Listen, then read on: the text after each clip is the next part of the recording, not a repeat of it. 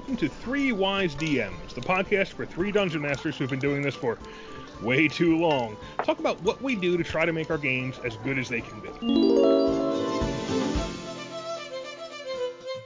I'm Thorin, and I'm joined by Tony and Dave. You know I'm here. Here I come. I'm like always the caboose. Here. No longer the rookie. You made it through 13 episodes, Dave. You've graduated. Oh my God.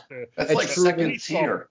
That's Heroes of the Realm right now, I think. And speaking of upgrading, we have, you guys have been great. We've got quite the following going on Facebook, on Twitter. People, as far as the followers of the podcast, we really appreciate all the support you give us. Please keep listening. If you like the episode, smash that 5-star rating button in whatever podcast platform you're listening in. We can use all the help we can get. Tell your friends. And as evidence, one of the cool things that's happening with that is we're actually starting to get some audience questions to talk about.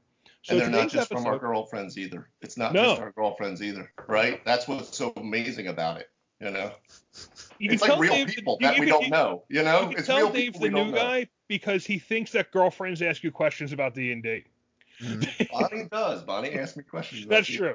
That's true. She's an outlier. My wife has played with me for 25 years and has never once asked me a question about D&D. That's unfortunate. She's like, okay, this is how we're hanging out. Fine, I'll hang out with your friends and do this.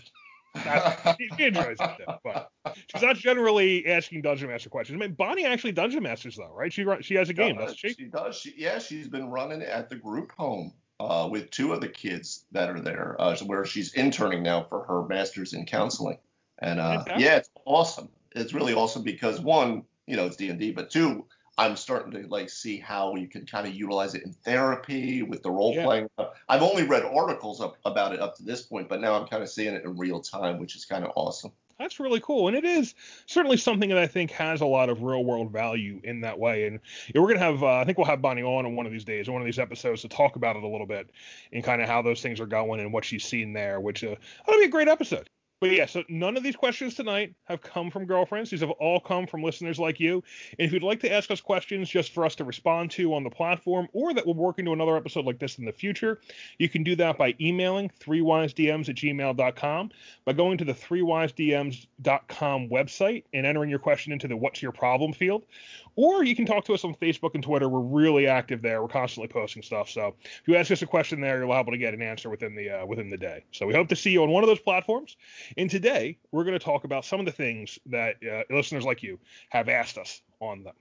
So you ready, guys? Lauren, I got to say, though, I just want to piggyback there real quick. Yeah. I just want to make sure that the listeners know that I'm glad you said it, the what's your problem field on the website isn't like, hey, what's your problem? It's really more just, we really want to know because we want to help. Hey, what's your problem? Yeah, it's less Sopranos, more caring, compassionate DMs, So just wanted to put a little context on that. Well, the idea was, you can tell who made the website now. That would be me. The idea was we're the podcast for DMs with problems. And so tell us what your problem is. However, I have to admit, I might be more comfortable asking Tony Soprano a question than some of our listeners. We will not be whacking anyone. We will not be asking you, hey, what's wrong with you? Hey, forget about it. You can use that field to let us know what kinds of things you'd like to hear us talk about, what kinds of things you maybe struggle with that we can give you our perspective on. Because God knows you cannot stop us from giving you our perspective on anything D&D related. So if you want to hear it, throw it out there. If not, that's great too. We hope we'll hit it in the natural conversations we have. So today, we're going to be starting with the listener questions we've been getting. And the first question I want to kick off with, that I've seen in a few places. What do you do with a TPK? Now, we've talked extensively, Tony especially, about how important it is to be willing to kill characters, that sometimes you got to live with the consequences of your actions, but what do you really do with that when the party's TPK'd? So, Tony, you want to start with that one? Sure. I want to kind of finish up with what you were saying is we are not going to whack any players asking any questions unless we feel you know too much. And then you got to go. I'm sorry. Hey, what's the problem? Huh? Them's the rules.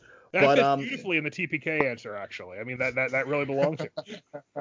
But if a TPK were to occur. That was the end of Goodfellas, by the way. It was a TPK, I think. So. I think it was them just eating dinner. actually, unfortunately. It was much more entertaining No, to see Sopranos. Sopranos was them eating dinner. All right. We're getting them all. Joking around. But it depends how you get there. It is my opening point on this. So if your players are running around the woods, they run into an encounter that's a little tough. Maybe you knock them out, maybe you capture them, maybe you don't murder them. However, players are very astute to this. If they can feel that you are fudging things so they don't get killed or can get away, it sucks the realism right off the table. But there's kind of some compromises in there. Maybe some players die. I remember one particular encounter. We were at this massive dragon's cave, and I forget which, it was the barbarian. And he's like, I'm going in. And we're like, I don't feel so strongly about this. And he went in there, and like, I think he went off by himself. And we followed in after him, like maybe a minute or so behind him. And the dragon had already killed and eaten him and tossed him to us. And we're like, okay. All right. Well, check, please. It's time to leave. And I think the DM, because that was a preposterously huge, deep dragon, we were like level 5 at the time. Oh, God. Yeah, and the player was just being, his real life self in the game. And that was a great way to kind of head that off at the pass. One player's full of piss and vinegar. He's doing crazy stuff. Okay, you want to go in there and grab the dragon's tail? Okay, but you could get wasted. Don't drag your whole party down on the Hindenburg. All right, so that's what you do if that's a good way for kind of controlling that kind of player who got in the fight he should have known better than to get into. But what about if it just happens? What about if they're fighting your big boss and the boss kills them all, or somewhere along the line they have a tough encounter, or they're raiding the castle and they get all killed in the castle? What do you do then? That's a super difficult question because you have to be able to feel the room. Does this feel like everyone liked this battle? Like, oh my God, that was an awesome battle. I can't believe we died.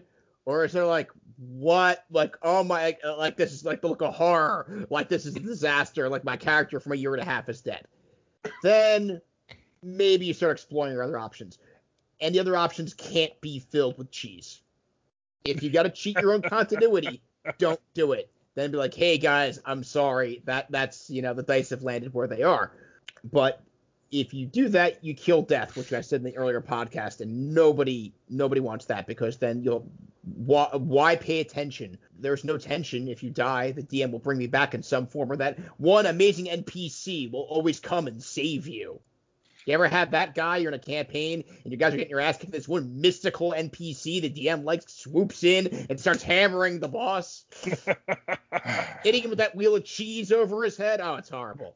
It wasn't. Well, I was just going to say it wasn't a mystical character that I used for that. It was just kind of like a ranger character, but I did have her drop an arrow in the orc that was about to straight up kill the last remaining member of the party. So that's hilarious. He didn't even have magic. He just happened to be a higher level NPC coming in. And it was just a guide. That guy kicked your ass. It was just a guide that was like bringing him there, and then I had to bring her back.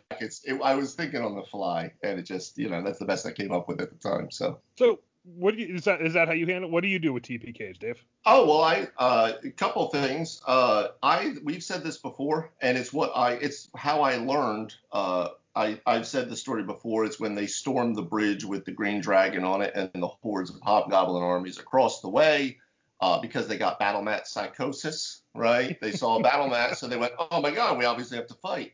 When I was like, no, this is just so you can, battle map psychosis. Battle map Traumatized players, battle map psychosis, copyright 3 Wise DMs. Done. Look, you start throwing down a battle map, people are thinking, oh, it's combat, I have to do this, So. Well, that's why I tend to prefer Theater of the Mind for exactly that question. Once figures are on a grid, players start thinking like it's a video game, they got to kill everything.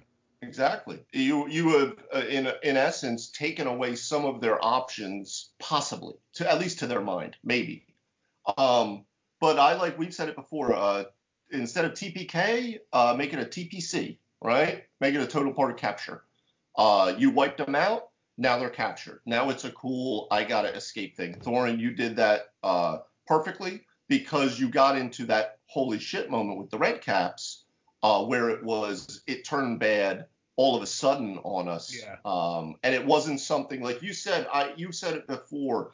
If somebody's doing something stupid, then if they die, they die, right, in your game. But if it's accidental, if it's something an ambush or a trap, then you seem to be a little more lenient with it because you know that this wasn't something that they had necessarily walked into. So that's a great time, if you can, to use a total party capture. I think certain encounters preclude that with like Tony's continuity. Like some creatures are not going to capture you; they're going to eat you, right? Rules love prisoner. The Grey Ooze does not need prisoners. It's just going to dissolve you, and adventurers later will find your bones and your treasure. So you can definitely turn it into a total party capture most of the time. Get a sense of what encounters you think are probably going to be pretty deadly, and have some ideas as to what can move. That doesn't stop what happened at our last Strahd session, though, where the party almost killed themselves. Because they just started dropping ground zero nuclear weapons onto the battlefield, and they're dead compatriots already. Hey, what's that they there, DM? I don't know about that. No, that was a plural number of people doing it. That's true. So just be careful as DMs. Anyone who's worried about a total party kill, give a more of a player that's been playing a while but is a little more unexperienced and is playing a cleric for the first time. Give them really powerful spells. Like, well, I don't even remember what it was, Dawn or something, where it drops a cylinder of searing Dawn energy down onto everybody. And you better save, or you're getting, 4d10 or 10d4. Basically a radiant fireball for all intents and purposes. Yeah, in essence, yeah. But so you're just blasting people out, and she did it twice. So that's what it was. Well, the thing is, the first time it worked. The first time it badly injured the party and knocked several players out, but it totally obliterated the opposition. So we just had to revive our friends in an empty room. While the other half of the encounter was locked in a 20 by 20, in a 40 by 40 room with a Hunger of Hadar dying, which was hilarious. Ended the encounter just awesomely. Yeah. Then the next encounter, like we came out of that encounter like, oh wow, we're great, and we run into the next encounter and everything. We don't have the initiative. The monsters appear amongst us, and that's trying to use the same tactics in a combat when the monsters are scattered amongst the players can lead to a TPK. The players can kill themselves. Annihilating villagers and townsfolk, just burning them down. But I will say, my character did not. Know your table, like Tony had said. Know your characters. I know certain players I could absolutely kill, and it doesn't matter. They'll eat it up and be like, oh, that was awesome. I can't wait to roll another character. And other people, they're really going to take it really personally. They're going to get never seen this. Off. They're going to want to maybe leave, that kind of stuff. So, you do what you can. But as we've said before, too, in D&D, death is not necessarily death. So, at a certain level, you have some outs. You have some outs. Time is a window. Death is the doorway. I'll be back. Maybe that. You've said that, too. I mean, why not just have, okay, now we're playing on the astral plane or something. Well, that's right? That's the line from Ghostbusters 2. That was what Vigo said. That was Vigo. Yeah. You should have saved that for the Halloween episode. Oh, who knows? By the time this hits, it might be Halloween. It might be. We're coming up on it. With that, Dave, honestly, if you have a player in your group, we've all had these certain players that have different expectations. Some players want to show up at the table and just win.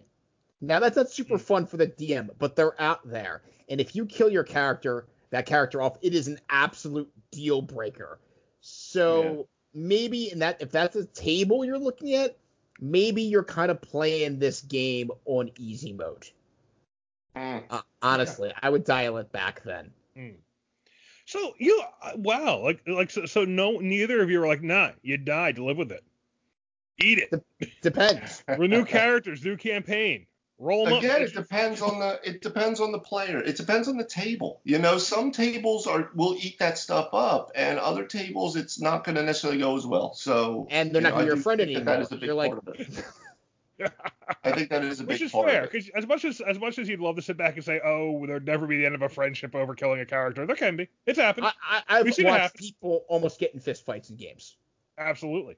I mean, yeah, it's like you want to say that doesn't happen, but you're lying. It does. People do get invested. These are their characters. They care. When people care, well, emotions are explosive things to play with. It's in D&D and love, everything is fair. War has rules. It is a very hard question, and it is a question where a lot of the time, I like what both you guys said. You got to read the room, because you have to. Your question here is not just, do I make the death stick? Do I make the TPK stick?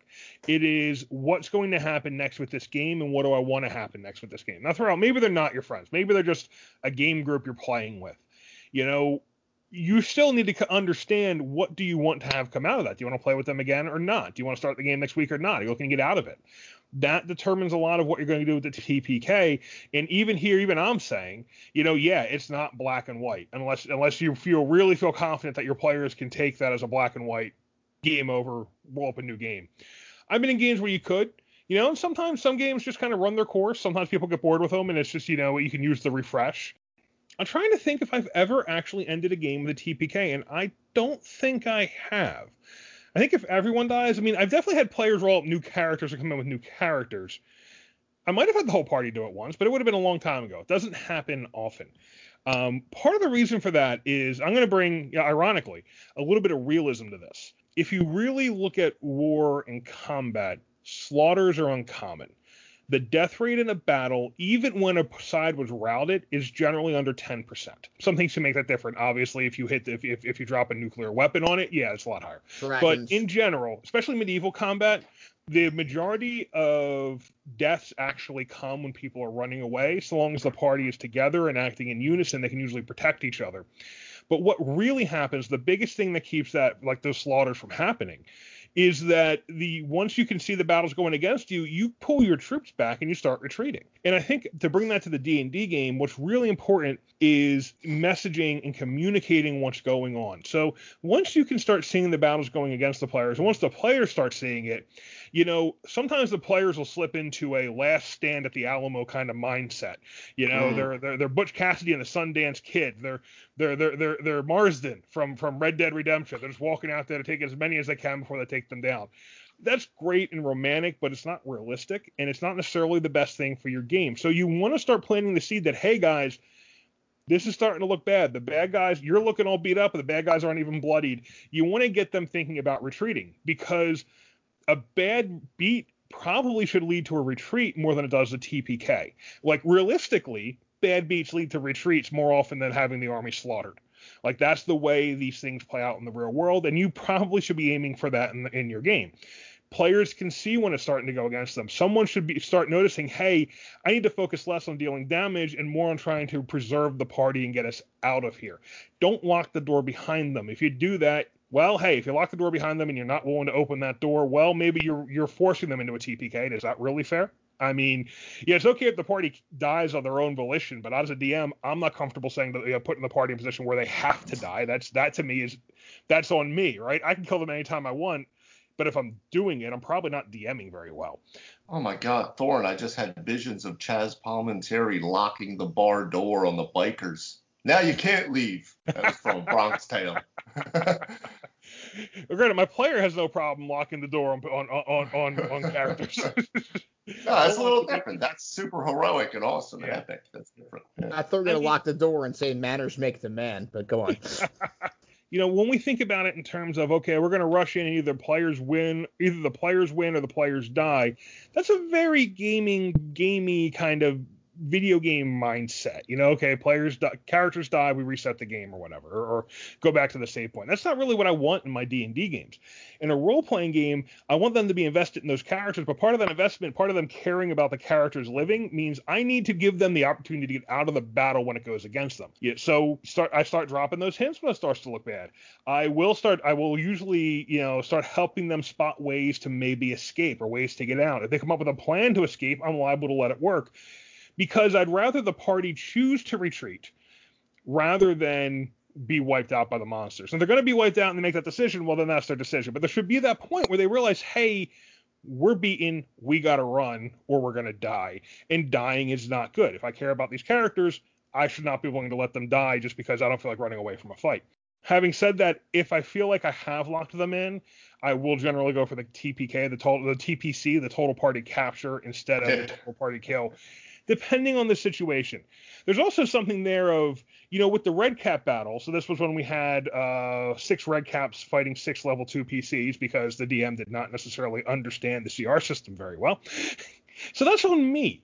So at that point it became almost comical. That no longer becomes, hey, you guys ran into a little ambush to slow you down. That now becomes, hey, you guys ran into an ambush to just, you had no chance and you were beaten up. And that to me is, okay, that's a capture.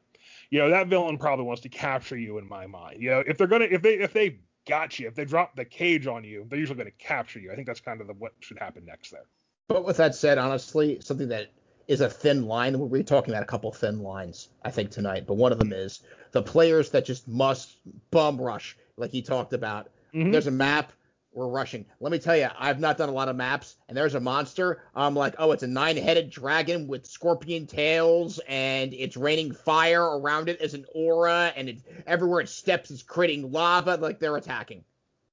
No. And if there's a TPK in that situation, well, tough crackers. That is a situation I would absolutely kill them dead as doornails. I'm like, I don't need to drop hints. I'm like, this thing was dropping meteors around it as it sneezed, and you ran up and tried to hug it. I mean, that's fair too. I mean, because there's different things going on there, right? That's not meant to be an encounter they had. That was meant to be an encounter they respected. So now if they have chosen not to respect the far out of their league monster, well, then there's got to be some punishment, right? I mean, they've transgressed. They have not respected. You tried to tell them that they need to learn that to exist in this world the way you want this world to be. I still, in those battles, will generally give them some hints of when they should start running away now. And if that means someone dies and the rest of the party escapes, fine. I mean, does the CR20 dragon really want to take the time to chase down the level 2 rogue? Probably not. That's probably like, a couple breath weapons, get out of here, kill the players right next to me, and if the rest run away, well, fine. You can spread my legend. So, yes, I guess that's our advice. None of us say you should, none of us are really pro TPK.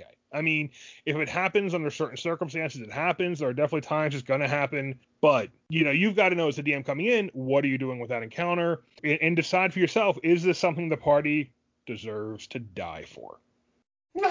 So ominous. But it is ominous. I think we got to put that in there because it is. This isn't, oh, ha, ha, ha, TPK. This is, do you deserve to die for that mistake? That's what we're talking about here, right?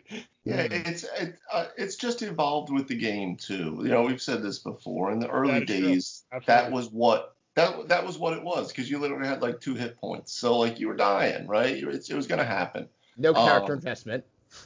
Yeah, but it's evolved, and they turned it so really going after the story-based stuff. And I think especially with a lot of the new people coming into the hobby now, they're coming in because of that story-based thing, that communal story-based thing. And not everybody wants the Game of Thrones, where all your heroes are dying all the time, But it's there. But I oftentimes question when I see some of these people on like the Reddit boards or Facebook or something, like, oh, I kill them immediately, this and that, like, well, do you really? Or are you just like, is this some sort of like weird macho posturing for D&D? Like, like some weird DM macho crap or something. Like, I make sure I kill a player the first session.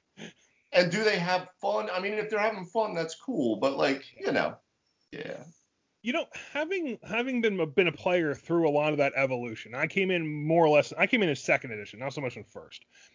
But I think that, while we can look at it as, the game has grown in this way, it's become more story-based, I also think that is the game evolving on itself. That is not an external development of the game. I think when we go back to those early editions and we talk about how quote-unquote cool it was that the characters died every 5 minutes, and this guy who you finally played up to level 4 dies and you got started again at level 1, well, that's like Nintendo games, right? That's like Atari games, like Mike Tyson's Punch-Out when there was no save points, right? I mean, and what you learned in computer gaming is that wasn't really the funnest experience. And I think in role-playing games, what happened is as we've learned through first edition and learned through second edition and learned through third edition, what I think the designers and the players are finding is The best games are the ones where you have a connection to that character and a story around that character, and that leads to your best role-playing games. So a TPK, like the attitude that I'm going to TPK them whenever I get a chance to, undermines what leads to the most memorable role-playing games. You're not going to have the most memorable campaigns if the players have to keep restarting their characters. On the other hand, totally agree with what Tony said here many times. Death has to be a real thing. You can't undermine the threat of death, because death is what adds veracity and adds investment into what those characters do. So there's a balance here, so kill them if they deserve it, I guess is the best. If they deserve it and you think you can work your way out of it and you're okay with whatever the outcome might be, yeah, go ahead and kill them. But otherwise, we've talked about some other options. And an accidental death, if it happens, it happens. It was an accident. But you do have options even then. Like if it's really an accidental death, you can take them to another plane.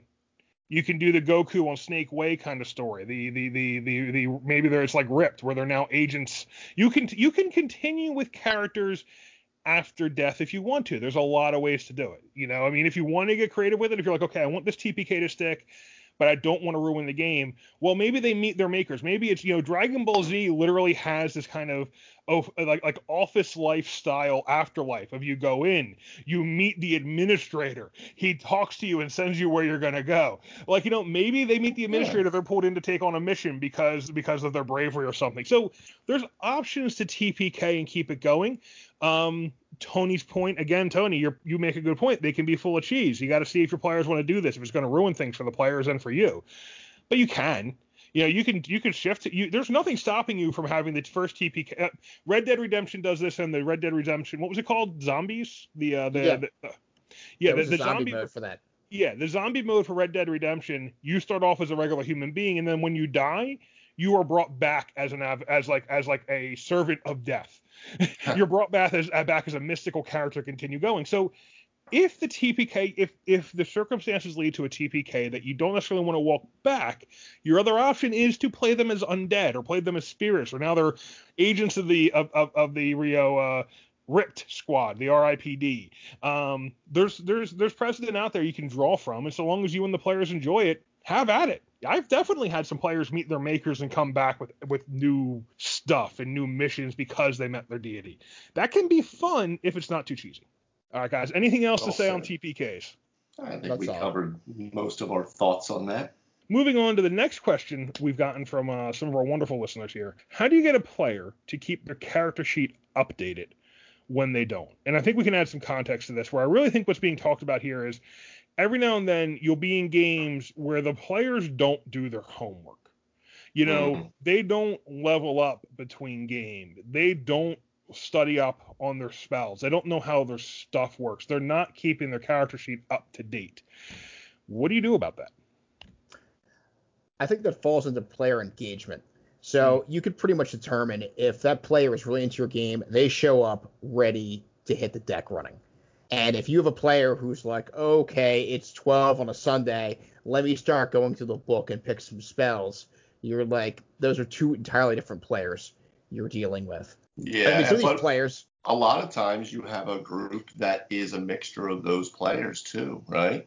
That's a tough one, right? Because you don't want to be like, everyone wants to have fun, and if they're coming and having fun, is that necessarily wrong? But a lot of times what I'll do, certain circumstances, it might be a little different. I might be a little more lenient. But if you didn't level up with the rest of the party, and they're level 6 and you're level 5 or something, and you don't have new spells, then that's going to really suck for you guys when they need some spell that you might have now and you don't have it, And, I didn't level. Oh, well, you should do that, Or if they forget, half of the things that could get them. I know Thorn has dealt with this, where some of the encounters are built kind of knowing the powers and abilities of the players, and they don't even realize that that's in their character, and meanwhile the party's dying because of it. As a player, I love that. Yeah, it's not really on you as the DM, but I also don't want to be like, did everybody level up? Okay, and take attendance, right? Like I'm taking roll call in the beginning of the session. It's fair when you say this is a tough question. However, we are the three wise DMs. I think, how do we deal with this? And as you said, Dave, I've run into this. I know Tony's run into this. I'm pretty sure you've run into this. I know you've run into this. Yeah. So what are the like really what's the play here, right? You have a couple things. Number one, is this a player who just doesn't respect your game, really doesn't want to be there, or who just isn't going to put in the work and isn't going to put in the same level of work as the other players? You do need to start from the point of view of, is this someone who I think needs to go? And maybe you could boot that player. You could say, look, if you're not going to keep up with everyone else, you're not going to put everyone else is trying to do this, and you're kind of ruining it because you're not doing your homework, you're not paying enough attention. You can, as a DM, decide. I mean, there's of course you can, but I mean, I think you have some justification if you say, look, this isn't what I want my game to be. This player, I'm sorry, we just, you got to be more into it. I think you should go find another game. Having said that, it gets more complicated when it's a player who likes it, wants to be there, and there's circumstances. They don't know the game very well. Maybe they don't have their own books. They're a new player someone brought in. Maybe they, maybe they're just really busy outside of the game, and this. Like, this to be true. Like, what they've been up to, and that they're just coming in here. They want to play. They like playing. They're into it, but they have zero time to pay attention to it outside of the game. I think if that's the situation, you have a couple options. Number one, if it's someone who you feel like could be spending more time, I think you need to treat it a little more like a manager. And you all know how I hate playing manager as DM. I'm not getting paid to manage people, but you can start leaning on them a little bit. And I think you should use a little negative reinforcement. You use a little negative feedback. I think it is okay in that situation to make clear you are displeased by showing some of your impatience, by being like, maybe it's not like, maybe it's come on, man. Everyone know your characters. You can make some statements like, you guys got to know your powers. That's not my job. You can say some things like that because you are sending the message. That's how the game's supposed to be. Thorin absolutely has said that. I've heard those words from his mouth at the table.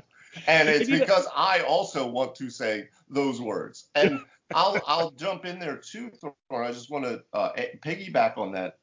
We've talked about it before, where players help players. The people who are new to the game, there's a lot of stuff going on. There's a lot of mechanics, even with streamlined play. So players help them too, especially the more experienced players who have DM before. Like, be part of that group. One thing that did come to me, though, that I think is a nice idea, too, is if you're going to level up, save some time at the end of the session. Do a section of the leveling up at the table. Have them roll out their new hit points. Have them look in the book. Ooh, what stuff do I get at this, just take average. Yeah, well, it's not average. It's like 55%.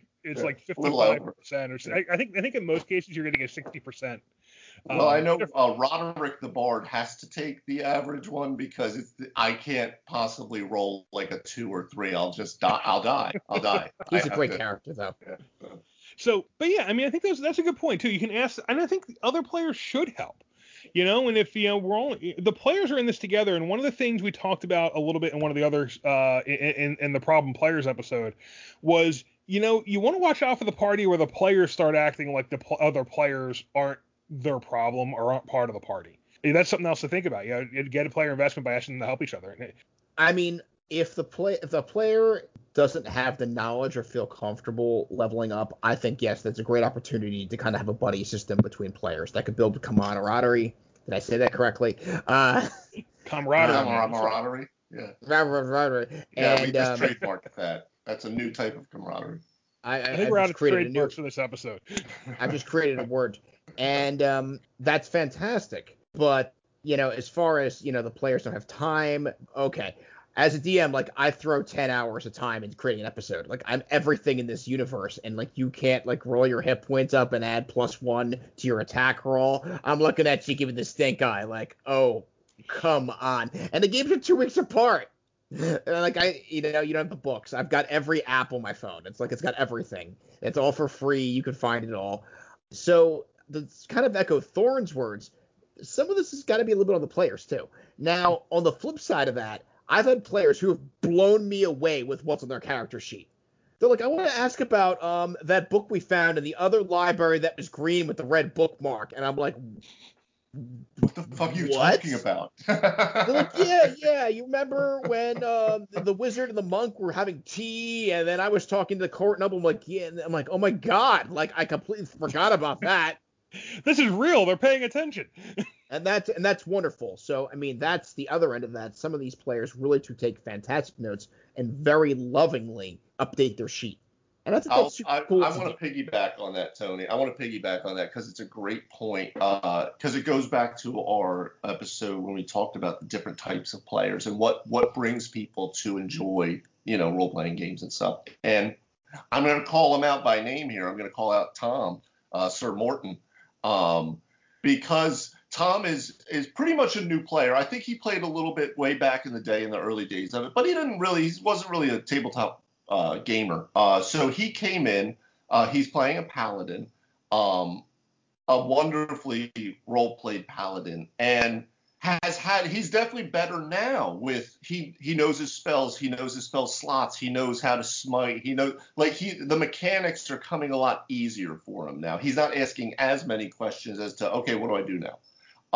As he did in the early days, which is awesome. But I will give him all the props because I remember when we were actually gaming at the table, an actual table where everyone was actually around it. No. It happened. The days. It happened. I got up to get like a drink or something, and I just happened to glance at his sheet, and where there should have been all types of math and +1 and this and that, he had like character notes, like notes on who is Sir Morton and what is his driving force. And I was like, holy shit, that's some deep level role play, man. Like that's next level stuff. Like, and you see that when he's playing, he might not be as much in the mechanics of it, and he might need some refreshers, but he knows exactly what his character is doing, and plays it to the end, So again, it's it depends, Thor's not going to necessarily get pissed at him for that because he sees that he's engaged in the game, right? So with that said, he will sometimes still say, know your powers. That's a great example, though, because that is a case where I have tried to, on the one hand, not say that's okay, but on the other hand, yeah, I definitely want him in the game, and he's probably going to listen to this episode, actually. I mean, he's great to have at the table. I love his role playing. He's come a long way with the kind of more mechanical stuff, and it's exactly that. It's like I need to put just enough pressure in here so the player understands this is a problem, but not so much pressure that I crush the player. Because believe me, if I let go with something, I can crush someone and drive them away from the game. I'm trying not to do that. So it's just it's that management kind of voice. And honestly, not something I was great at as a manager. Probably not something I'm great at even now. But it's just that kind of letting enough annoyance show that it is clear this really isn't acceptable. But just fix it. Just get it just figure it out. Just get it together. We're fine. No one's kicking you out of the game or anything. Just trying to, because you can't hide it all, because then the game gets worse. If you make it seem like it's all okay, then it gets worse. You need to at least put enough frustration out there that everyone understands this isn't what it's supposed to be. At the same time, come on, let's just move along. Let's just fix it. Let's get going. We'll get to the next. I would look for the root of the problem on why that is. Like, do they not know where to begin? Do they find that they're going to screw up their sheets? That kind of stuff. That's the kind of things I'd like to work with them, days before we get to the game. Well, I mean, that's not necessarily something I had the time to do either. It's the players are kind of are running their own characters, and I think we've talked about this before. We're all most of the players are 40s and older. Some aren't, but most of them are, and it's a lot of people who don't really have the time off game to spend a ton of time prepping for the game. Yeah, it's fair to say you're the DM, I'm the DM, I'm doing it, you guys should be too. At some point, as an adult, I do feel like that starts falling short. I certainly put in less prep as a DM than I used to because I don't have the time. Because when I'm not at the table, I got other stuff I got to be doing. And I think we all do. So when you have a new player as an adult and you recognize that's kind of part of what that's going to be like, I think you can do some things. Like, I don't mind when we get together, I do ask everyone first and foremost, are your sheets updated? If they're not, what do we need to do to get them there? We got some pushback on what are the best characters for new players. We got some people saying that was a terrible thing to do. They hate it. Let players play whatever they wanted. They hated the idea that the DM should pressure a player into a character. Here's the deal. If I know that's the case, if I know this is a new player, it's an older player, they're not going to put any time in outside of the game, they're not going to be able to play a wizard very well because they're not going to spend the time on the spells. Absolutely. That's the thing. It's like, these are the things, brass tacks, realistic, pragmatic things you can recognize and try to take action for. So Tom's playing a paladin. He's doing a great job playing a paladin. There's some spell selection. It's relatively limited. Occasionally there's been some stuff he's had to catch up on, that because some of the paladin stuff is a little tricky. How do your smites work? You have two things called smites and they happen at different times. It's really annoying that way. But he's done a good job catching up to that. But that was like, in retrospect, my wife is playing Sifa the Barbarian, and I can tell her character was so much easier for her to have fun with than the Paladin is. And I've seen her play a Druid in another game where she had to pick spells and know what it did, and that was hard for her because she's not putting that time in outside the game. And as an adult, she's not going to. I mean, we're not talking about 18-year-olds who are trying to train to be good players. We're all just trying to have a good time, Yeah. So I think that's part of it, is, kind of trying to figure out where can you put them, what kind of character classes can you put them in that are easier. And then also, I don't mind building in some time beginning of the game, especially because 5th edition is pretty quick to level up. Like if the whole party's going to level up at the table, okay, dudes, we're coming together, level up in the first half hour, then we're going to go play the game. And sometimes I've let that go too long, which Tony has seen too. Well, I think it ties into the person who is comfortable leveling their character, also, as you've said, knows their powers. And I got to tell you, there was nothing back to that wonderful memory I was having my Titanic battle with the Bronze Lich at the end of your 4E campaign, and we're like going back and forth throwing like the most heavy spells in the campaign universe at each other. And I look over and the Paladin's doing basic attacks. And I'd be like, what the fuck is going on here, man? Like, you're killing me. And you're literally built for this enemy.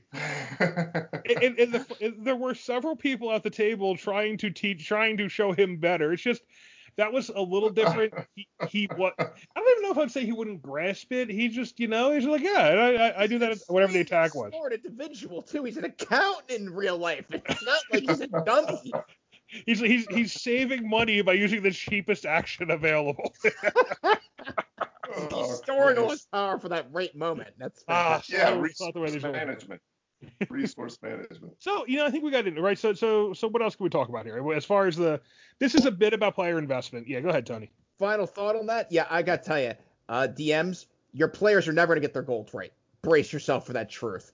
Even in my campaign, I would bet. He's still pissed about it, Thor. He's still pissed I would bet about real money. Like, that's not the right figure, plus or minus whatever. And the best part is, your options are you can track it too, which is one more thing for you to do, which you need, like, to lose a finger, or let it ride. And I'm kind of a letting it ride school where it's close enough. Yeah, I want my players to stop listening now because, I don't pay attention to it.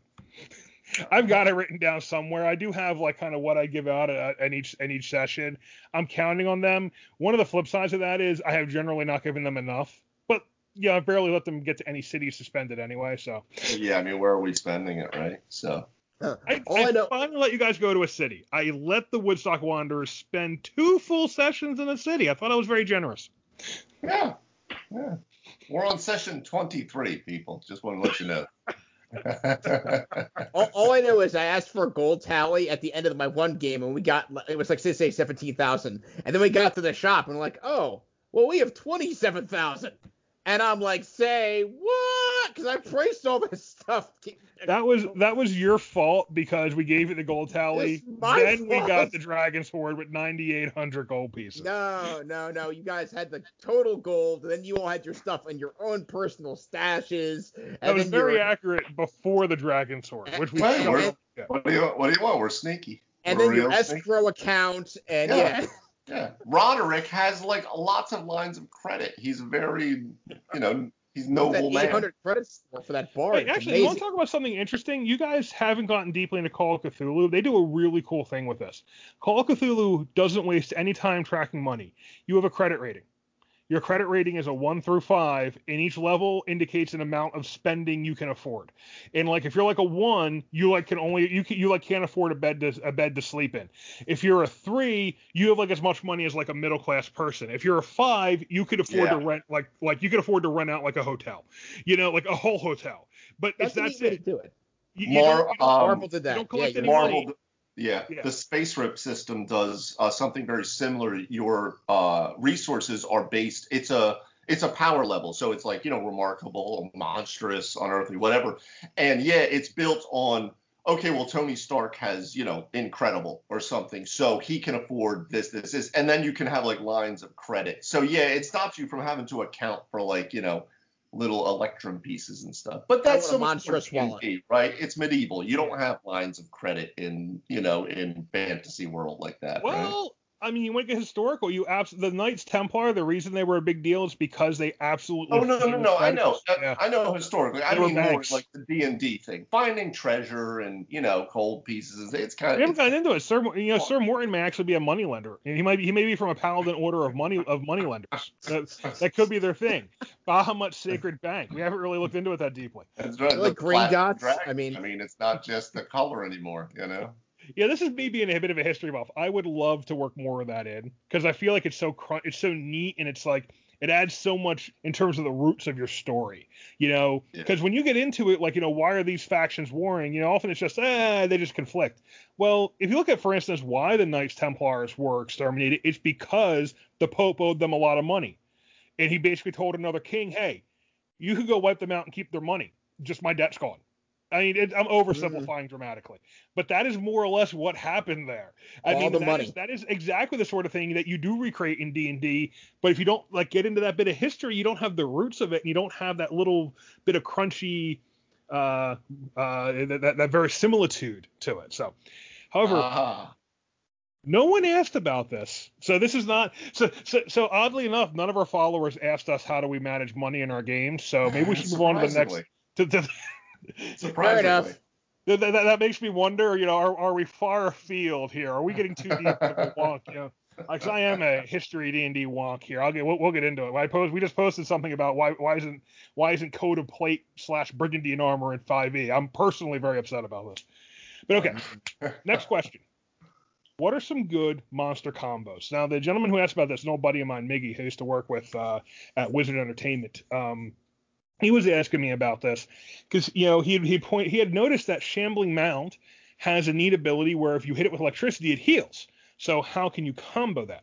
Admittedly, my first instinct was, hey, I can combo that by having a player who awakens one and feeds it with lightning spells because I want to be that player. But besides that, what are some monster combos? I mean, this one works out really well if you throw it in, obviously, with like a Behir or a Blue Dragon. Or anything that shoots lightning. I think a Blue Dragon tending a little grove of Shambling Mounds is hilarious and will really give your party a wake-up call.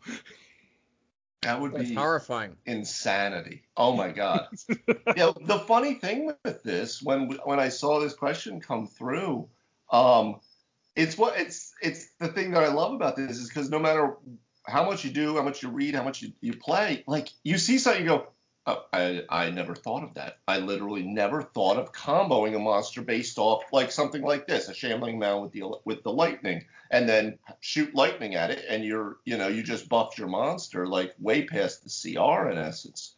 Because I always looked at that more as like, ooh, this will be a cool thing to catch the person that always likes to throw lightning. Yeah, now too bad for you now, right? But it's a cool idea. I literally have never thought of it. Stop hating on my character. I've never thought of it. What about you, Tony? I don't know. I feel like this strikes me as a little gimmicky, and a bit in the respect of like we stepped onto the holodeck and Hallister's running the holodeck session. But with that said, all the earlier editions did love this stuff. I mean, you could do something to the effect of you have a high-level encounter where a bunch of fire giants come at you, and there's a red dragon in the background, and it just blasts the field with fire. Well, his frontline guys are perfectly garden fresh. They'll eat that all day. Meanwhile, you all have third-degree burns. Yeah. I remember there was one scenario back at, this doesn't work like this apparently anymore, gentlemen, correct me if I'm wrong, but lightning doesn't reflect anymore. No, it doesn't. No, fireballs no longer go down hallways. So there was a scenario where the players came into a room and there was several storm giants, and they would just start winging lightning bolts around. They would start reflecting off the walls, hitting everybody themselves multiple times. It doesn't bother them, but it takes a normal attack that's deadly and makes it preposterous. You saw that in Baldur's Gate, where the lightning bolts would reflect, and you could just send a lightning bolt reflecting down a hallway and wind up hitting the same guy 4 times with one lightning bolt. It's a shame they don't let you do it. I mean, I get why they don't, because it totally breaks their scaling, and they're really, destroys it. Yeah, it does, because they're in this they're in this basically 30-point bounded accuracy system, and that totally breaks your bounded accuracy. But I kind of liked it, because I like it when I was a player I could set something like that up. Having said that, you really need to be in the kind of using maps to do that. If you're doing that theater of the mind, you're pushing it. You're pretty much just letting it happen. Yeah, I've never seen a wizard throws up a globe of invulnerability, uses a wand of lightning bolts, uses out a corridor, murders everybody, comes back, hits him 6 times. He's got his globe up, he takes no damage. Yeah, that gets very abused. Some things that could be cool. We actually just played a game with Umber Hulks, and I have always had Umber Hulks come at the party from the side. Usually they burst in through a side wall of a tunnel and grab someone and try to run away. But if you use that confusion gaze, that's exactly what happened. Yes. It is. Yeah. That's exactly what happened. With that confusion gaze and the holes they make, if you have them come up from underground, and you start confusing people, and now people run into holes because they're confused, boom. Oh man. That's a good, that's a self-contained combo right there. I see some people have used, darkness is very handy with anything with dark vision. So, for instance, a dark mantle can do it has a darkness aura once per day. Comboing that with anything with dark vision is a good place to start. Takes sight away from the party. Of course, some parties really invest in dark sight themselves. It is fun to have a warlock in some darkness and the devil sight ability, so that you can basically make it dark for the enemy. So this might be just offsetting the party's bonuses. Even better, because you're talking about the Storm Kings group, and we have 2 warlocks that both have the devil's sight, so they both have 120 feet in darkness. So it's just like, open the map. Open the whole map. Well, we can see it. We can see all this stuff. Yeah. Oh, and someone's got an invisible familiar. He just runs around like, look, all this dark stuff on the map. I send my invisible familiar out to open it up. Just turn off your fog of war, DM, unless you got a locked door, because Patty the leprechaun imp is going to check out your entire dungeon while he's invisible. Dragon locked the door. Sorry, he loves locked doors. Along the lines of the electricity and the shambling mound, iron golems, I believe, still heal from heat. So having like flame imps or red dragons with iron golems is not a bad idea. It just is a different perspective on conditions and condition immunities and damage resistances. Is check it out. And I think most of the time, I know for me, I look at it as, how is this affecting the players? As opposed to, how does this necessarily affect the monster in a positive way, right? In a way that, now I have this frontline fighter that I can just keep feeding the whole time, right? Yeah. So I think that it's just a shift in perspective when you're looking at some of the stat blocks. Open your idea to, like, what can I add to this to make this thing way scarier? Having said that, I will say, as a DM who does some of this stuff, yeah, I will certainly combo monsters. We'll talk about that in a second. But whenever you do it, you do want to be careful, because you are likely going to make your scenario deadlier than Wizards intended and deadlier than the CR rating indicates. So be careful. If you're going to combo up the Shambling Mounds and the Blue Dragon, be aware that a Blue Dragon using its breath weapon to kill the party and heal its own Shambling Mounds is a harder threat than either of those 2 things alone. That's gently considering this was like the IE, right? Like, what do you think about combos? IE, a Blue Dragon, and a Shambling Mound. Fuck the Shambling Mound. There's a Blue Dragon there. Like, right. Yeah, but I'm way more concerned about that. Shambling Mounds are very dangerous in their own right, and then if they keep healing. Absolutely. If I'm at the level where I'm coming up against Blue Dragons, though, like Shambling Mounds, all right, yeah, like, guys, he moves slow. Get out of his way. So you put your damage on the Shambling Mound, which has a lot of hit points. Then the Blue Dragon breath weapons it, and now the Shambling Mound, you lose health hit points to the breath weapon, and the Shambling Mound comes right back up. And the Blue Dragon is still sitting at a distance, like filing its nails, while you guys fight with its Shambling Mounds. Continue. And by the way, the Iron Golem does in fact heal from fire. So Iron Golems and fire, match made in heaven.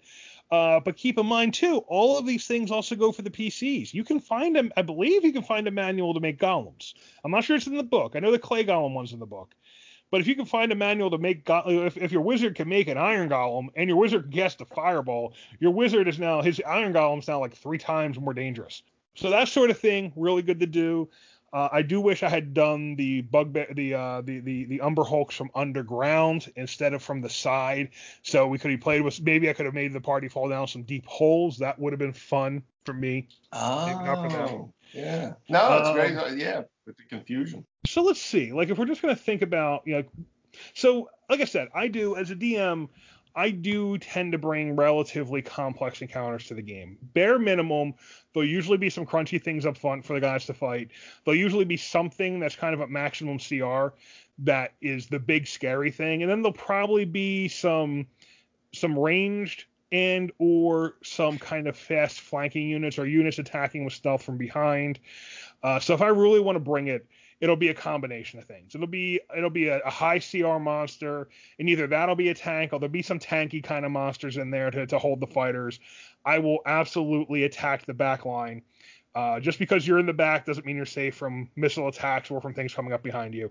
But I tend to like to mix things up like that. So, for example, spiders are great for this at low levels. You can have the party engaged with goblins or boars or whatever you want them engaged with, and then have some spiders drop down from the trees behind them and attack them like midway through the combat, like third or fourth round. That's a great way to keep them on their toes. Anything that can kind of get in behind them, so the party knows they can't just count on basically having the guys in front of them stuck on their fighters and stuck on their tanks. I think is a really good idea. It is fun to try to possess party members. Often doesn't work because if the party's playing carefully, they will notice it and try to stop it.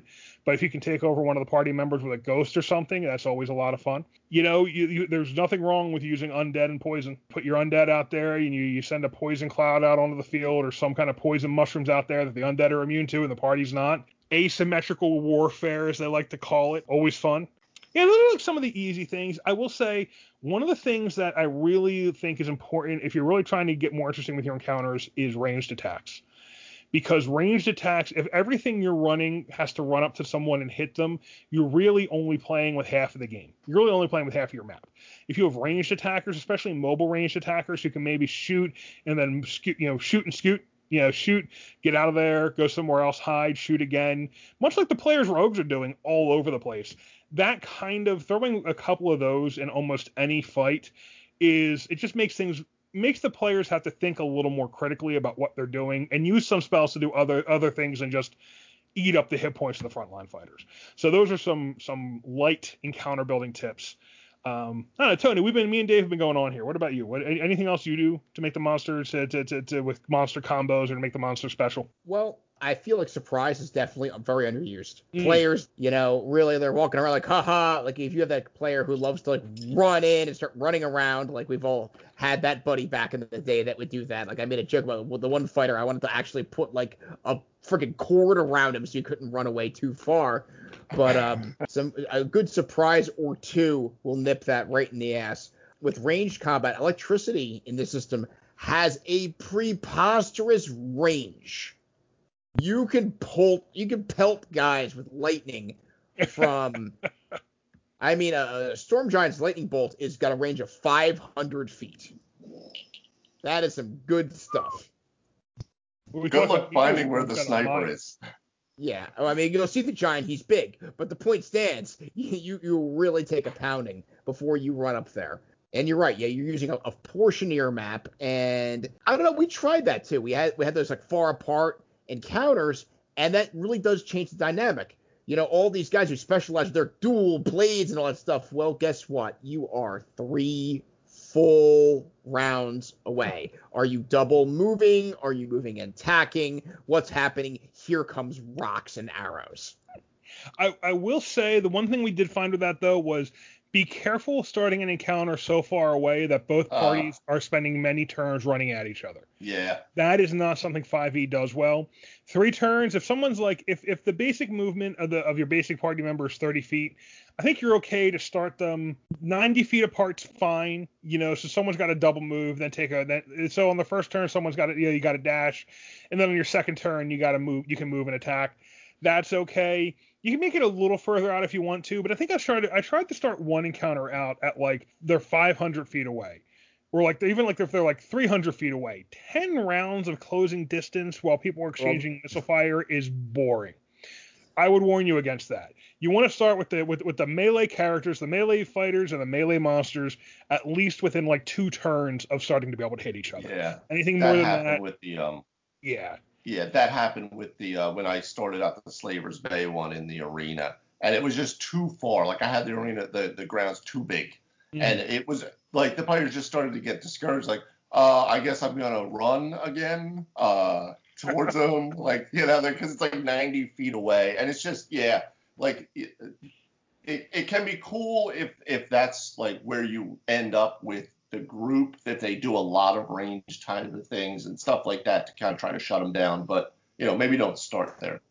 Yeah, there's definitely an optimum range for 5e battles, and it's within about 100 feet, within at least 100 feet of each other, I think, is my thinking. I mean, your missile fighters can be further away. You want to put a guy with a bow 300 feet away, fine.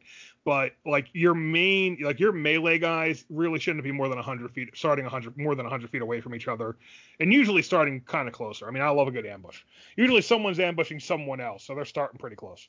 So that's it for now. I think this is a good thing to come back to with an article later. Maybe we can do some brainstorming and come up with an article of top creature combos we can think of. I'm sure that'll be throwback to my Inquest days, making magic card combos. That'll be a fun one. We'll put one of those together. All right, so let's get into something even crunchier. So this is a recent question that came to us. Actually, the question that made us decide to do this episode. An issue regarding casting spells.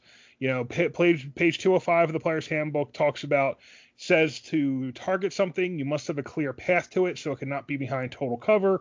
However, with spells that don't explicitly say line of sight, you must see or touch the target. How do you handle players if they insist the spell of a range 60 feet can be cast around like a building or a corner? And I do think this is something that gets a little bit, when you have to see someone, it's easy. If you can see them, you can see them. I know that Jeremy Crawford has issued rulings that say like you need like a window will stop some things, because if a window, like if you have a wall with a window, you don't have line of effect through the wall or window theoretically. However, I mean, if you're casting something like Mind Spike, where it's actually a spike, or Eldritch Blast, where it's actually a blast of force, I don't see how a window is stopping you getting through it. I mean, if it's Toll the Dead. Toll the Dead does specify you can see, but theoretically, something with like a sonic component, I mean, does that need to be able? Do you need to be on the right side of the wall for that to take effect? How do you guys play this with the line of sight versus line of effect, and what actually breaks line of effect? When I was looking at that question, he used Dissonant Whispers specifically, and I kind of give that a little bit of thought. So, scenario. The caster is 30 feet away from an orc. An orc is hiding behind a pillar and has full cover, and he is 30 feet away. Is he able to line them up? And my short answer is yeah, because it is a melody that the caster is playing, and that orc most certainly can hear that spell. So does that spell specify they have to be able to see it or no? No, that's not. A hear. That one does not. One. Yeah, that's a hear one. Yeah. But I think that's a very much a what is happening in the encounter at that time, and what is the player doing? Like, is it again, I kind of go back sometimes to the rule of cool. If they give me some crazy ass, super cool, like heroic way that they're, getting. I remember in one game, it was a brand new player, and they were in a hallway, and all of his party was in front of him, and I think he was playing like a halfling rogue or something like that. But he was like, well, what if can I jump up and bounce off the wall and kind of fire over their heads and get this thing in the eye or something? I was like, yeah. And I made him do a couple rolls for it, right? Made him do some acrobatics checks, blah, blah, blah. But yeah, he could, the people were not 10 feet tall, so they weren't going up to the ceiling. So you can go over. If I'm shooting over Sifa the Barbarian, right? She's a halfling. Right? Yep.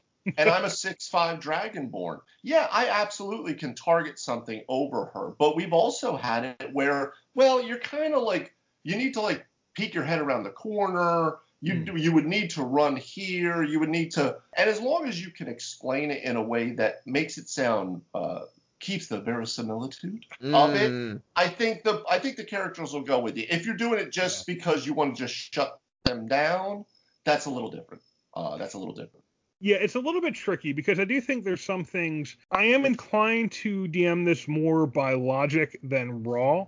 At the same time, when I'm at the table, I often default to raw because it's an easy, fair way to make your decisions. So I think, I think about it this way. Okay, if you have someone's having dinner inside their house and the party wants to kill them, the bard goes to one side. The party waits by the front door. The bard goes around to the back of the house, dissonant whispers, and forces that person to run out the front of the house, and the party kills them. That's Wonder what amazing. Circumstances. That's amazing. That kids came up with that. Yeah. I always think in terms of what the players can do. I got to remember, I can do this with the monsters too, with the NPCs too. Good way to slaughter a player. I'm gonna do that. My bard is going to do that at some point.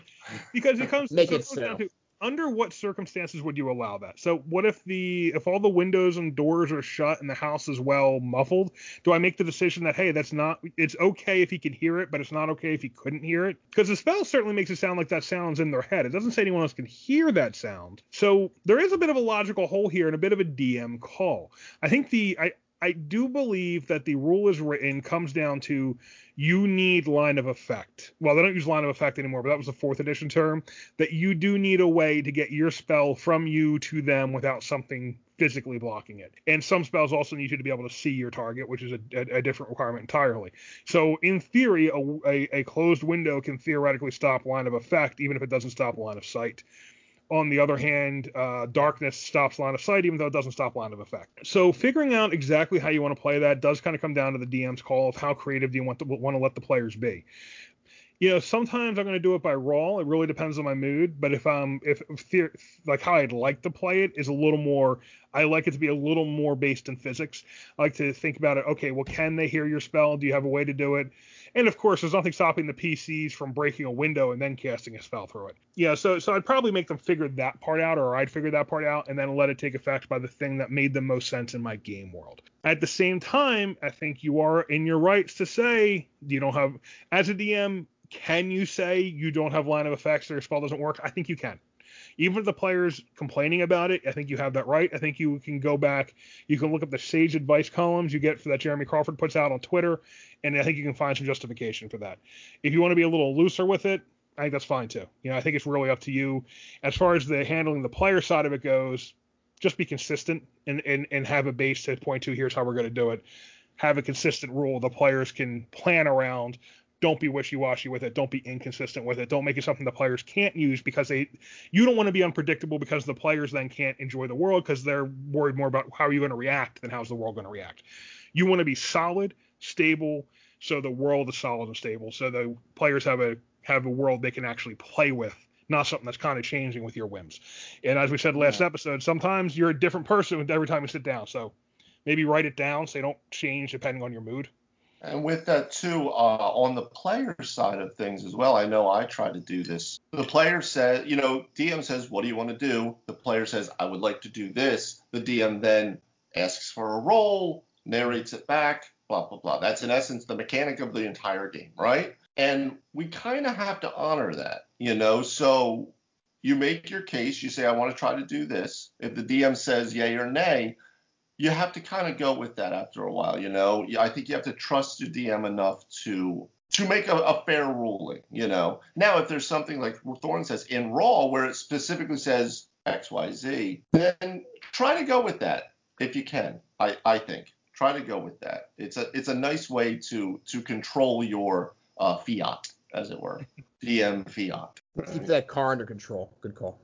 Yeah, exactly. Keep the small Italian car under control when you're a DM.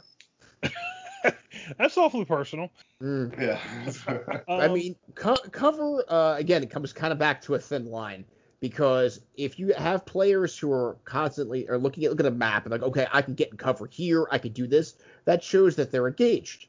And in that respect, that's fantastic. On the flip side, I've been in situations where unless I had my players on the actual graph paper, they were like, oh, I'm standing behind a shoebox. I get at least, +2 to my AC, right? And you don't want to start that precedent either. Exactly. And that's what I was saying, Tony, like specifically, I'm going to reference the battle we had on the airship when we found it on top of the mountain and the White Dragon came out.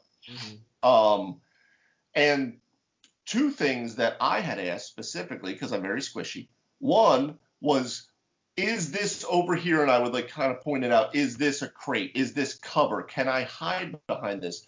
Giving you the opportunity to say yay or nay, not saying, oh yeah, I'm hiding behind this, but allowing you the time to narrate the world. And then secondly, when I wanted to fireball this thing in the face, I wanted to make sure I didn't burn this wooden airship to the ground. So I asked, well, how big is it? Can I, if I threw the fireball back there, could it hit it without hitting the airship, and gave you the opportunity as the DM to make a ruling, Yeah. Well, I think that's good. I've had players where like an encounter started and they're like, oh, but I was hiding in the trees, behind the telephone pole, behind the phone booth, and I'm like, really?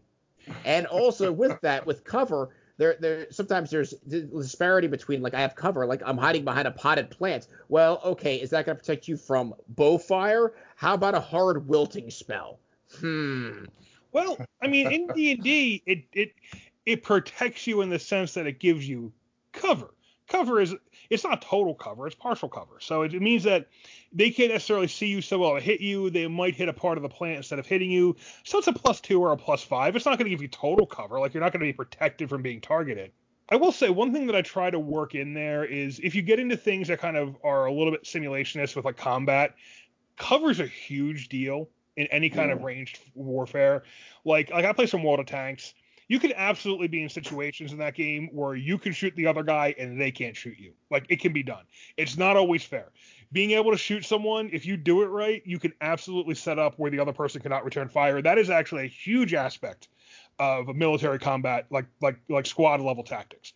Like if you're in the army and you're engaged, you're in a real firefight, what you're trying to do is put your people in a position where they can shoot the other guys can't shoot them, and then you use flanking to shoot the other guys where they want. It gets way too complicated, but so I know cover matters there. And it doesn't need to be even you don't need to have hard cover between you and them. Anything that makes it harder for them to target you, or they're only shooting at half of you, or they can't see you well enough, helps somehow. But I mean, a +2, like a -2 to their attack or a +2 to your AC isn't that big a deal. A +5 is does something give half cover as opposed to full cover? I think if you throw in a +2 here and there, it's not. I think that makes sense in most cases. I think if they're behind a wall or something solid where they're barely poking out, the +5 is probably justified. If they're huddling behind the wall and not doing anything, then they probably have full cover. It matters, but I do think you need to talk about what is and what isn't coverable in your game. One of the things I try to do when we're trying to figure this part out is the player will tell me what they want to do. If I don't think it works that way, I'll explain what the situation is and try to let them know what you need to tell me for this to be able to work. If the player's coming, if it's something like, okay, I want to jump up and shoot this guy, but that guy is behind a wall they can't get to. I'm going to ask them to tell me how they're getting around that wall. I won't necessarily just say no. I'll let them know what's in the way. What is the aspect? What is the obstacle to them being able to do what they want to do, so they can then tell me how they overcome that obstacle to do it. I think that's a good way to go about some of these things too. So it's like, okay, if you're trying to dissonant whisper someone who's inside a house with the windows closed, I might say, well, the windows are closed. You don't know how he's going to be able to hear it.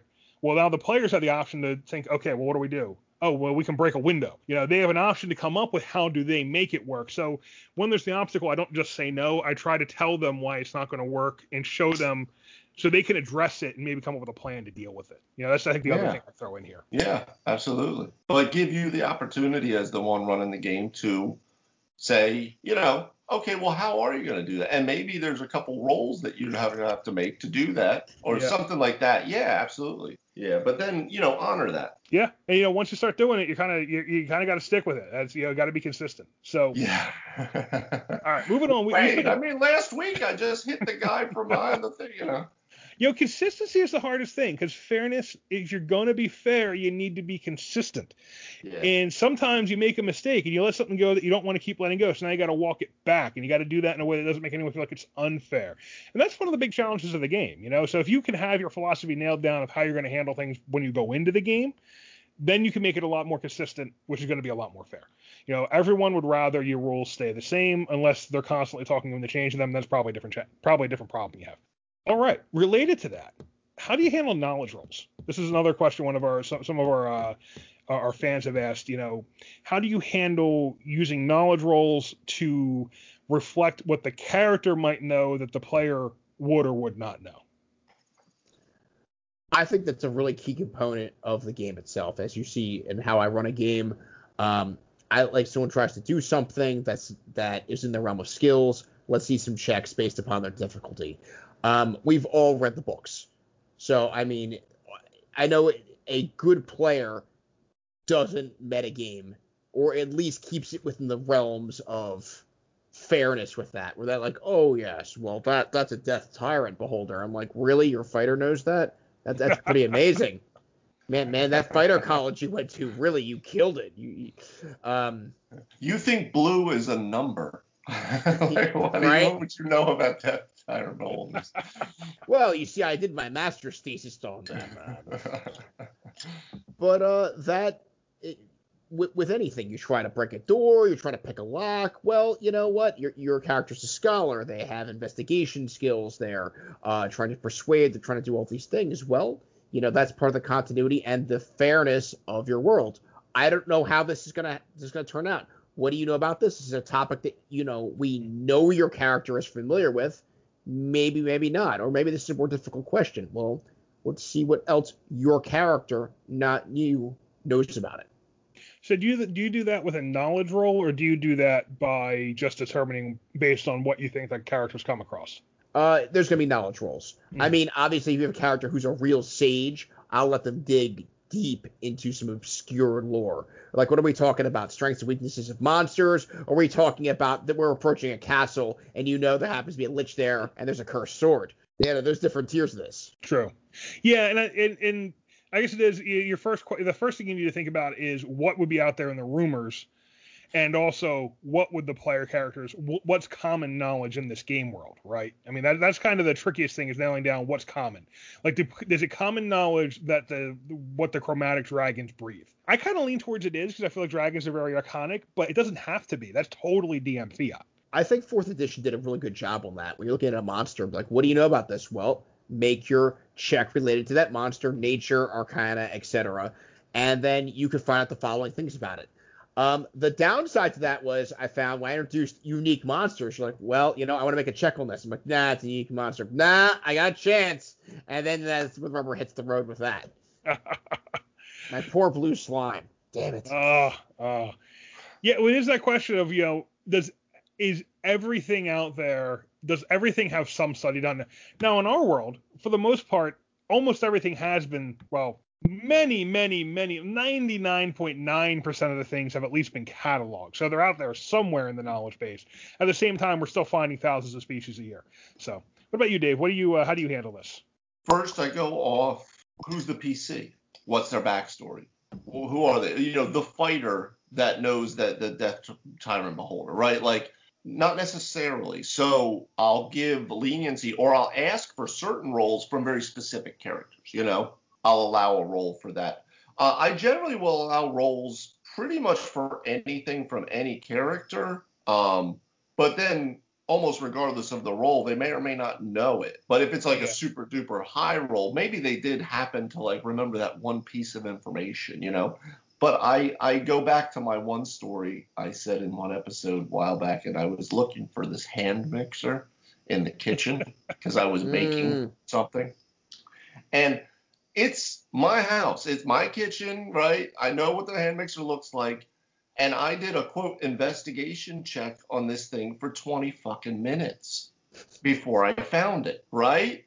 So the idea that, like, sometimes you just, even the most learned sages, even the most, right, you know, well-read people, you're not going to retain everything, and you're not going to be able to access it immediately in that situation. So, and that's where I think roles come in. Because the role gives the chance of, are those neurons firing in the right way that you can access that piece of lore that you read 58 years ago, you know? So a lot of times what I'll do as a player, I'll question it in the same way as the line of sight question we just had, which is, what do I know about XYZ, right? I asked, I think in our last game with the Woodstock, Thorn, I think I asked, like, what do I know about Lamias? What do I know about green dragons? You know, and you were like, well, you don't know anything about those, but give me a roll on these, you know, and then see if you know something, right? Well, it was something where you come from and your character there comes from across the sea in a desert land, and yeah, that was, I forget what it was exactly, but I was like, I think the Lamia I might have let you know something about because of that. Yeah, but it doesn't really know, like, it doesn't make sense for the PC to know that because you come from the desert. So why would you know about some weird aquatic creature? You know, I mean, maybe you do, and if you want to let them have that, but I think knowledge rolls are important. It reminded me, somebody had posted on Facebook or Twitter about make intelligence like matter again for things, like make it matter for like how many skills you can have and how many proficiencies you can those have are the and days. how much you know, like it almost doesn't matter anymore as a stat. It's so kind of relegated to like, oh, well, yeah, whatever, you know. You know, it's really funny because in past editions, intelligence and strength were the two most useful stats. Going back to second edition especially, because intelligence let you take all your, like, it lets you get bonus proficiencies. In strength, just let you do a lot of things that were very convenient to adventuring. Charisma still mattered. You still had charisma checks, you need it. But in the new game, in 5th edition, you wind up in situations where, yeah, you still have classes that rely on strength and on intelligence, but you also have classes that in the exact same way do the exact same things with charisma and dexterity, which are useful for so many more skills. Like your charisma is probably better to have a high charisma and be a warlock than it is to have a high strength and be a fighter, because that charisma is going to open up a lot of doors for you socially. Now, strength still matters. It's carrying capacity if your DM uses that optional role. It's heavy armors, but you know, honestly, light armors with a high dex is pretty damn good too. They pretty much cancel each other out. So it is. Yeah, you know, somebody rolling around with like an 18 or a 20 intelligence are literally a super genius. Like they would know so many things. They would know, like, you know, what the monster's going to do before it does it, like Sherlock Holmes, Robert Downey Jr. style, right? Like they would narrate how I'm going to beat the monster, you know? So here's a controversial topic on this. Do you allow skill substitution in skill checks?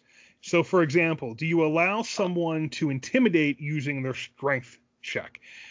I'll start with I don't. The reason being, to me, intimidation is a charisma check.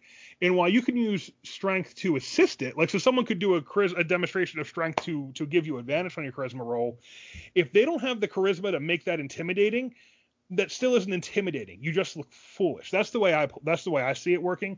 It's funny because I think especially younger players are like, oh yeah, if you're strong, you can be super intimidating. I'm 6'6". I've been 350 pounds most of my life. I have absolutely failed to impress people with feats of strength. I'm very strong. Well, I have been. I'm old now. I'm the dude who can push the car load. I'm the dude who could pick up impressive things. I actually threw in the Highland Games once. I can tell you, there have definitely been times I've tried to impress someone with a quote feat of strength and just look silly because my charisma didn't pull it off. Yeah. Strength is not out of a charisma check. I don't care how impressive it is. But what do you guys do? I mean, so do you buy that? I mean, this is my opinion on it. How do you guys handle it? I'm right with you. Skills are what they are. The end. Yeah. So. That's an easy answer. I have allowed skill substitution. I've had a fighter who was extremely strong. Exactly. Go to the intimidate option for that. Certain cases maybe, like to use that like all the time. No. And I'll tell you the actual context. Like if the fighter really wants to do something intimidating, it's different than he walks up to him and says some fierce things and then his opponent backs down. So if, like, I don't know, Hawk the Barbarian, instead of trying to talk a town guard down, picks up an enormous rock because he's got the bear totem powers and he can lift preposterous comic book like weights. If he succeeds on making a check like that, the guy's going to be like, fuck that. I am not going to stop this guy from walking in here. Whether or not he's a smooth operator, whether he talks, eloquently. I mean, doesn't matter. He didn't sell it, though. That's the thing. Charisma isn't talking or thing. It's just the force of personality. It's the ability to sell it. It's the same way that you can intimidate somebody with a look or with some crazy feat of strength. But you can, like Thorin said, you literally can look like a moron with your feat of strength. And everyone's like, okay. And, you didn't sell anything. Well, here's why this is a tough call. I'll tell you what, the Townsguard of Vallaki don't give a shit if you can lift a rock, okay? You lift rock. You still say that. You still die from a stab. Yeah. I don't care how many rocks you lift. My sword still stabs you to death. Your strength does not stop my sword. I mean, your strength does not impress me. I am lorded over by vampire. I can lift several cows. That doesn't impress me. I don't know. Because that's like a precursor to my character beating this poor guy to death, which is exactly what happened. And then the next guy who sees that's not intimidated because if he had a low charisma, I'd be like, oh my god, you shredded that guy. He couldn't lay a hand on you. But look at his charisma. It's a 10. I'm not scared of you. No, because Hawk is never selling things with his strength. He's selling it with his excellent pro wrestler promos. He cuts great promos. This is actually a more complicated question than it sounds like, because we were just talking about how intelligence is no longer a useful stat. However, if you can use your intelligence in order to persuade someone to do something, it's now much more useful.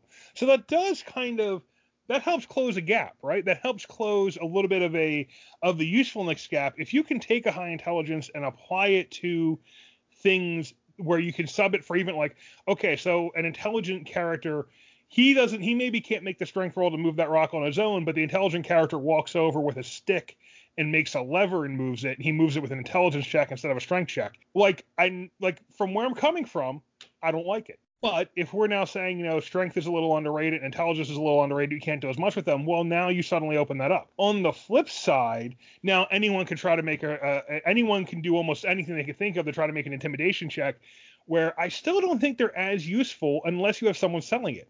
Like, I'd rather have that feat of strength giving advantage to the bard who's acting as your carnival barker. The bard who's there acting as your manager, which is why wrestlers have managers, right?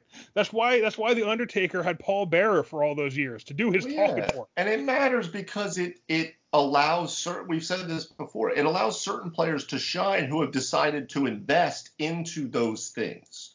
So if anybody can persuade people, then my bard, who's spent a lot of investment upping his persuasion, well, now he doesn't get to necessarily be that guy, right? Mm-hmm. Because now anyone can, because Zhang persuades him through his feats of strength, or that's tricky. Everyone's intimidated when you attack their genitals. Everyone gets intimidated when you attack the genitals. That's how it works. True. How big they are. That's past intimidation, though. I think you're well past. That's initiative, is what you're talking about. But let me ask this. How the honey badger takes out the lion. The lion's all tough until the honey badger goes right for his testicles, and it wants no parts of that honey badger. Sorry, Tony.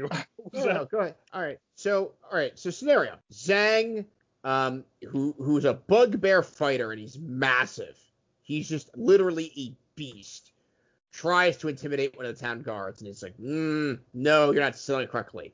And then he leaves. Roderick comes back 5 minutes later, who's like, has the physique of a pencil, and you just intimidate him like he's screaming, because your charisma is awesome. He's going to have nightmares tonight. Well, I think Roderick needs to still come up with how he's going to do it. Because what Roderick's going to do is come up there and say, you just saw my friend Zhang. Well, he killed 27 men alone in the last village. And you know what? He castrated each one of them first while they were alive. You probably want to get out of his way before he gets angry. No, that would probably actually be a persuasion, because that would just be like, this is what literally happened. It was frightening. And it's probably going to happen again, and I just can't keep that on my conscience. But intimidation for a warrior? I feel like that's just very closed off. I think if you're describing to someone the bad thing that's going to happen to them, I think that's fair. I think it's fair to say that if the skinny guy, he had his charisma is his ability to sell that, look, a terrible thing's going to happen. This is Constantine, who is a sickly, smoker's cough, out of shape, powerful warlock. This is how he intimidates people. Yeah. It's like, look, you really want to back off now. It's you use your charisma to make them believe what you're going to do to them if they don't leave. And I think even if the character is really big and strong, especially in a world with weapons, because no one's bigger and stronger than a bullet or an arrow, or frankly even a sword or a spear. I still have a hard time necessarily letting strength do it, although I probably would yield in some situations. Especially because, as we're saying, charisma is so much more useful than some of these other skills. Charisma and dex are really useful throughout the world. Oh my god, yeah. Compared to strength is athletics, end of story, and then everything else. Carrying capacity. It's still armor. Actually, it's very big if you want to wear heavy armor. And I think at the top end, your heavy armors are better protection than your light armors. I think there are things you can take to make them that you can outstrip any other option for protection. But still, it's But I'm a purist when it comes to these things. As we've talked about before, too, there is a lot that goes into game design with any system you're in. And there's a reason, there is a lot of reason behind why they necessarily put certain things in certain ways. We might not know what that is, but it's there. Like we talked about the bounded accuracy thing, right? I mean, it's built in. So you can mess around with that. It's completely your world. But just realize when you start to adjust things in the world that it didn't call for, it can have unknown consequences in your game world. Like Thorn, where you almost OP'd your one set of players with magic items, and then it just became, oh crap, this really got out of hand, So I do like to play through it once by the book before I start getting creative with my interpretation of the rules. Yeah, so you at least know the rules before you break them. Right. Yeah. So, okay, one last question. When this actually comes from one of our party members. How do you handle parties that are a group of newbies and experienced players? I think this does get back a little bit to some of the conversation we were having about the keeping your character sheet updated.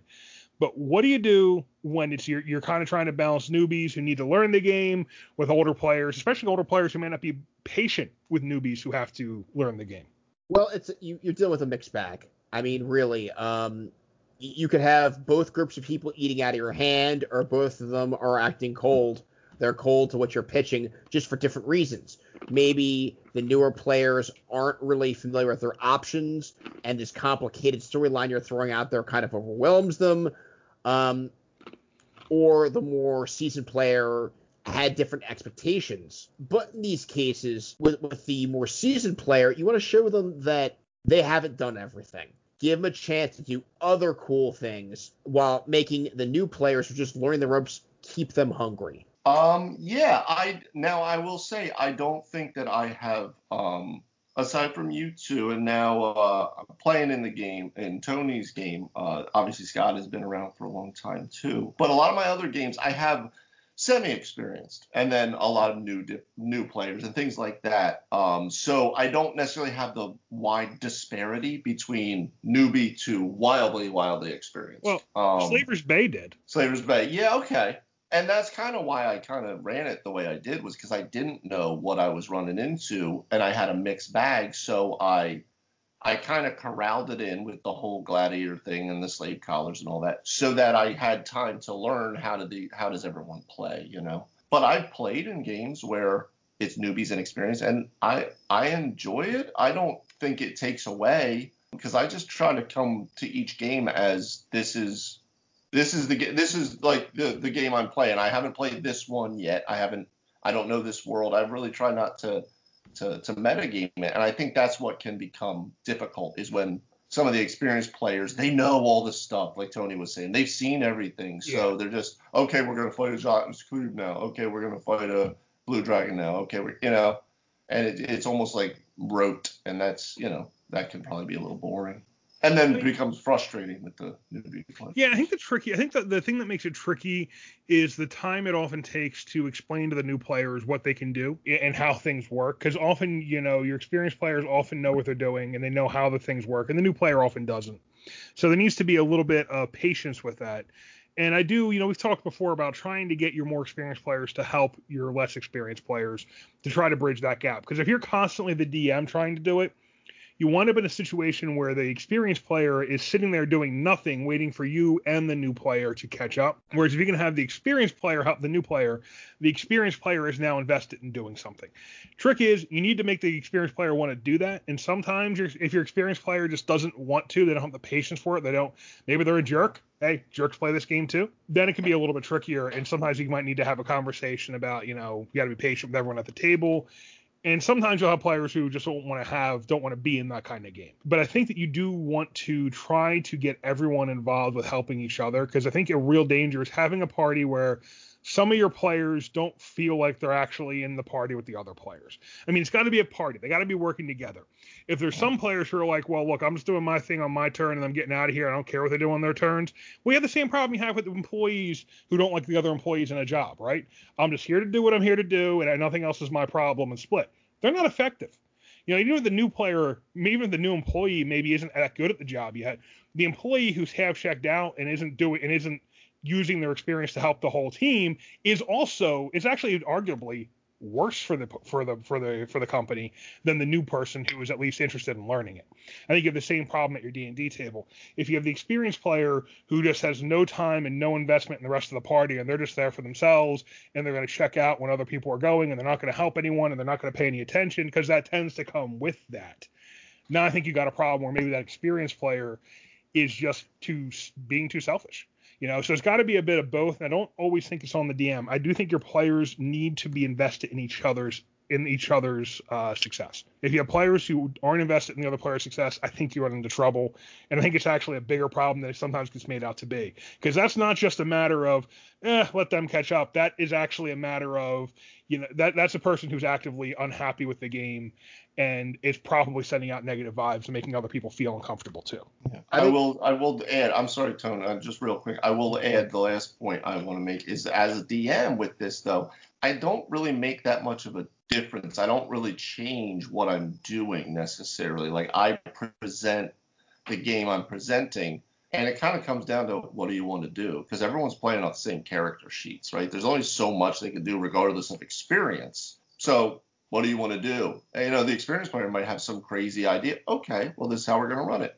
And then the other player, and then I'll work with them. So I just kind of approach it as everyone is just a player. I don't necessarily look at how experienced or not experienced they are necessarily. I just approach it as this is the game. So if you had a real disparity in experience, what I would usually notice is that the more experienced players, provided they're engaged, are really killing it.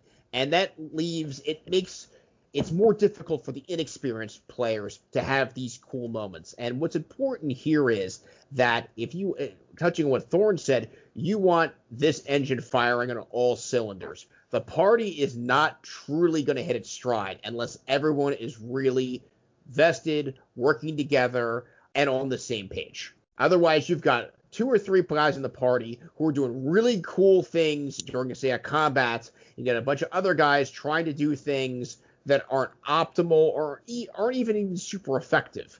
And once everybody hits that stride, it's a world of a difference. The role play changes. It all ships rise. Yeah.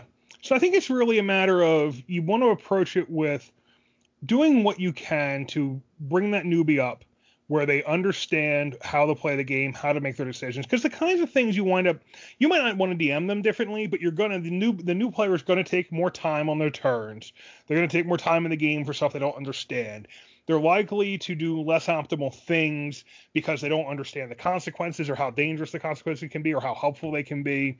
So it's like they got to learn those things, and having the experienced player kind of mentor them is a big help. If you can get that to happen and you can get the new player understanding it and everyone working together to help them understand it without bossing them around, without being dicks about it, then I think it works out just fine. I think it can be tricky if you have players who don't embrace it, basically. And that's what Tony's talking about there too. You got to get everyone working together, even if they're not optimally working as a team of characters. At least they can be optimally working as friends playing the board game. All right, so we've been going on here for a while, but we would love to do another listener questions episode in the future. So whatever questions you have, please send them our way. Again, you can send them to us at 3wisedms.com in the what's your problem field. At 3wisedms. What's your problem? What's your problem? And Facebook and Twitter, 3wisedms. We're all over those. So, guys, wrapping up here, what are some of your final thoughts? Some final tips, some final words of wisdom of 3wisedms would like to leave to our listeners. Oh man, everything I said was clearly it was all gold. Like the voice of a guru from the mountain. It was a little more like Electrum. It was very Electrum. It was like 2 for every gold piece. No, I mean, I love the questions. Please have them keep coming in because it makes us, as we saw with the one question, it makes us think about things that never even occurred. Monster combos. Who would have thunk it? So I have sometimes, to be honest. So Tony, what about you? What about your final thoughts? Having some unexpected questions are fantastic. They brought back a more in-depth look on some things that we've touched on and some things that we really hadn't even looked at before whatsoever. Like how do we handle skill checks and things like that. Everybody likes that Doctor Who character in your party who can, I mean, like, honestly, like, what is Doctor Who not skilled at? Like, explain to Yeah, it's true. that answer. It's true. He but has proficiency in all the skills. No, just about. But handling new and seasoned characters together is actually a super involved question. I hope we touched on it enough tonight. If we did not, please let us know. And I think for me, just my final thought on all of this is it really shows that DMs can have questions on so many different things. So, we're hitting the stuff that we think of that we think is worth talking about. If you have different ideas or anything else you need help on, please drop us a line and let us know what it is. And, my final tip from, all of these things is that you are the DM. You're in control, but at the same time, in all of these situations, you got to think about how is your ruling going to affect the players, and we'll make sure you're leading coming to consequences that you're happy with. I think that's the most important thing. Well said. And with that, guys, thanks a lot. It's great. I had a great time talking with you guys tonight. It Good was. Stuff. For all of you, thank you very much for listening in again. Check back next week on all your favorite podcast channels, and you'll have the next episode of 3 Wise DMs.